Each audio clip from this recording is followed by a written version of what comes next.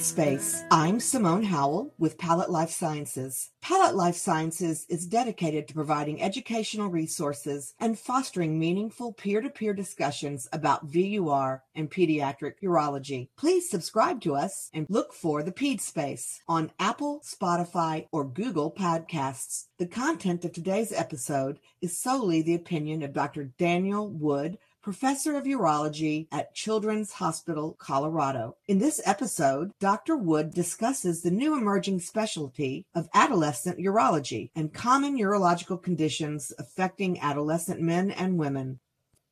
Dr. Wood, thank you so much for being here on the Ped Space. You know, you are doing some very innovative things in the realm of adolescent and reconstructive urology. What makes this area of study a new emerging specialty? Thank you, Simone.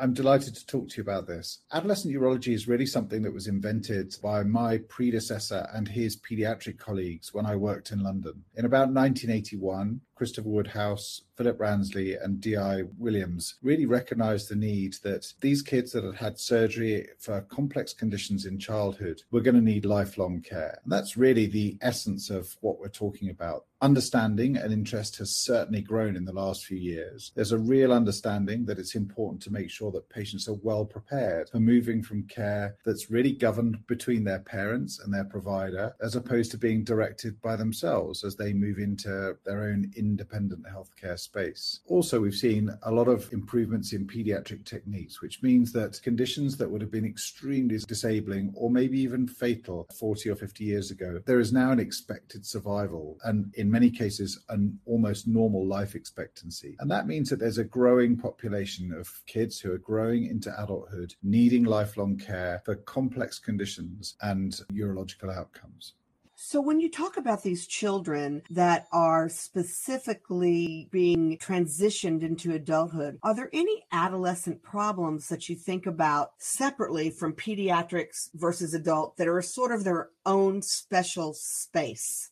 There certainly are, and they fall into a number of different categories. The first is really just privacy and confidentiality, the ability to have a conversation in private with your healthcare provider and for that information to remain confidential. Within that framework, of course, the conversation for a patient who is 10 is going to shift by the time that they are 16, 18 and onwards, because they're starting to think differently about life. They want to be more independent, they want to make their own decisions, but also they're thinking about how the surgery they may have had or the condition that they have had may affect them in other realms that aren't necessarily discussed in pediatric care. For instance, thinking about their fertility, thinking about intimate relationships, how that may affect their sexual function and reproductive potential going forward.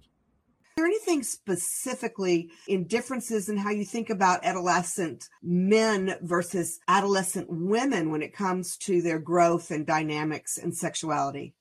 I think that's a great question. There are lots of different aspects that we could talk about with that, but essentially there are some real common themes. So there are things that both will worry about. They'll worry about the things that we've mentioned already in terms of relationships. Both will probably worry to a degree about body image and whether the scarring and things as a result of their surgery impacts upon that. But yeah, I think it's fair to say there are distinct differences between the two. So for instance, if you've had to have urethral or penile reconstruction as a man, then that may make a difference in terms of how you empty your bladder. You may have to sit to pee, which many of your peers won't have to do. You may have to catheterize to empty your bladder. And that obviously is something that if you're going into a locker room or you're going into a school toilet makes a difference to a young man in terms of how they interact with their peers and how they may be viewed by their peers. So that's important. For young ladies, I think, as I say, the common concerns around body image exist there. And whilst the same differences in terms of how they pass urine may not be the same as we see in men, those that have to catheterize have to think about how they're going to plan that, how they're going to make sure that that remains discreet, because many of these young people will have a real concern about revelation of their condition and how they will share that with peers if indeed they decide to do that.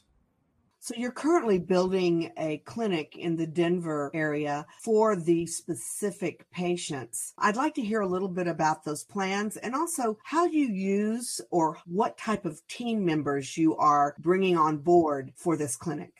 So this is really exciting. I ran in London a practice that really was centered around these patients for around 13 years. And I'm very grateful to my colleagues and for the time that I spent there. Moving to Denver, we had a real opportunity to build a service based on what had already been started, but looking to think about really blue sky thinking, things that we wanted to do differently. We clearly want to have a children's adult component to that, and we have that. So I work in both a pediatric and an adult setting. We want to think carefully with other colleagues across the hospital about how we prepare people for transition.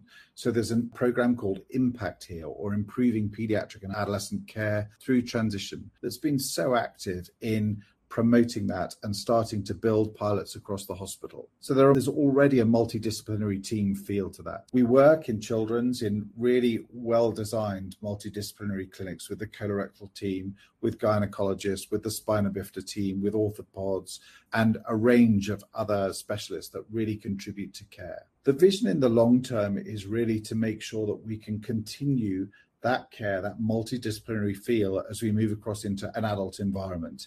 And there are different constraints in terms of the amount of space that's available in an adult hospital, just simply because of the volume of patients. So we've got to work with our adult partners to try and make sure that that is as effective as it has been in a pediatric environment. So that although care will be very much with an adult bent to it, it will have the similar elements that people have been used to in children's care. I'd like to switch gears here a little bit and talk around the phenomenon of older patients coming into the pediatric clinic. And also, they seem to be sicker. They seem to be coming in undiagnosed at an older age. Do you have any opinion about that? I think that's a really interesting question. I don't have any data to support that because obviously I'm new to the US healthcare system. I think that there are certainly patients that have come through my clinic so far that have had difficulty with accessing healthcare. And I think that's important to recognize, to make sure that they are getting their access to healthcare and that we're able to intervene as early as possible. I think that there are a group of patients who have been extremely well cared for under a children's system, and I'm not necessarily talking specifically about Colorado, I'm talking much more widely than that, who then have access difficulties as they become an adult. And there are a variety of reasons for that: geographical, insurance-based, resource-based, and so on. And so they tend to revert to their children's hospital because they're the people that they trust and that they've had a good relationship with. And I think that sometimes that's a comfortable relationship with a children's hospital, and sometimes a children's hospital becomes capacity limited and can't look after much older patients when there should be adult facility provided for them. So I think that the package needs to be looked at as a whole. We need to make sure that when these kids have surgery or when they need surgery in early childhood, that that's delivered to them. But there's a recognition that that is some kind of a bond with the healthcare system, almost a contract, if you like, that there should be then the creation of an ongoing pathway for them so that there is the ability for them to have care throughout their life whenever they're needed, and that they're not allowed to drift out of the healthcare system and then only fall back in when disaster or real illness strikes them. Would you speak to me a little bit about adolescents, females specifically, and recurrent UTIs that happen as they age and become sexually active, and possibly the underdiagnosis of that in this country? Yeah, it's an important topic. I think that there are lots of different reasons why that sort of thing can happen. One is just, if you like, physiological and the change in life, and also the change in circumstance and behavior. So you mentioned as they become sexually active, they have an initial risk of early cystitis. There have been patients for a range of conditions where conservative management has been more prevalent, for instance, vesiculoureteric reflux. In those circumstances, it doesn't necessarily mean that the vesiculoureteric reflux is causal in the urinary tract infections, but if you're going to evaluate somebody, then you need to think about that. You need to think about whether that is a potential cause for it and whether in some of these young ladies, intervention is going to be important for them. I think it's really important for both providers and patients to try and maintain consistency and continuity in care, so that what you do for one patient, you try and do for the next patient, so that you're being consistent in your healthcare, but also that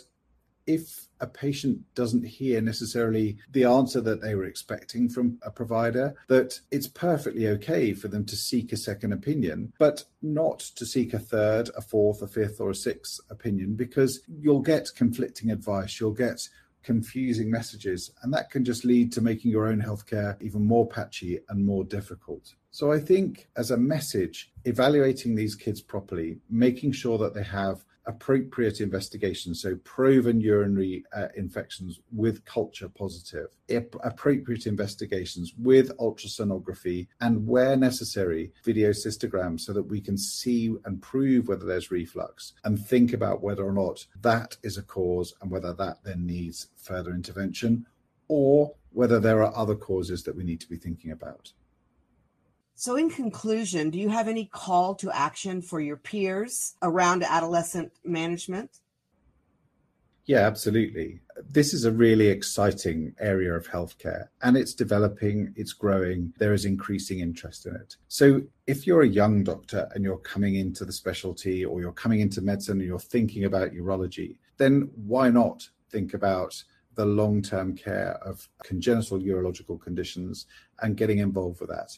Come and visit us in Colorado. We'll be very happy to show you what we do. There are lots of other centers around the country that are also developing. So it's exciting. There are lots of conversations. If you see these patients and you're not directly involved in this field of medicine, then don't be afraid of the complexity or worried about whether or not you can do the right thing. Make an assessment. Ask sensible questions, make a sensible examination, and then call somebody who is involved in this field and ask for advice. There are lots of us out there now. We're prepared to help. We're happy to support our patients and our colleagues in making sure that these patients get the right care going forward. Well, Dr. Wood, thank you so much for sharing this new innovative field of medicine, and we look forward to potentially having a webinar on this in the fall. Simone, thank you very much for all of your questions. I've greatly enjoyed talking to you. Thank you, Dr. Wood, and thank you for joining us this week on the Ped Space. To access more educational content, please visit the Deflux Learning Center at deflux.com and follow us on LinkedIn and Twitter. You can learn more about our company and our products at palettelifesciences.com.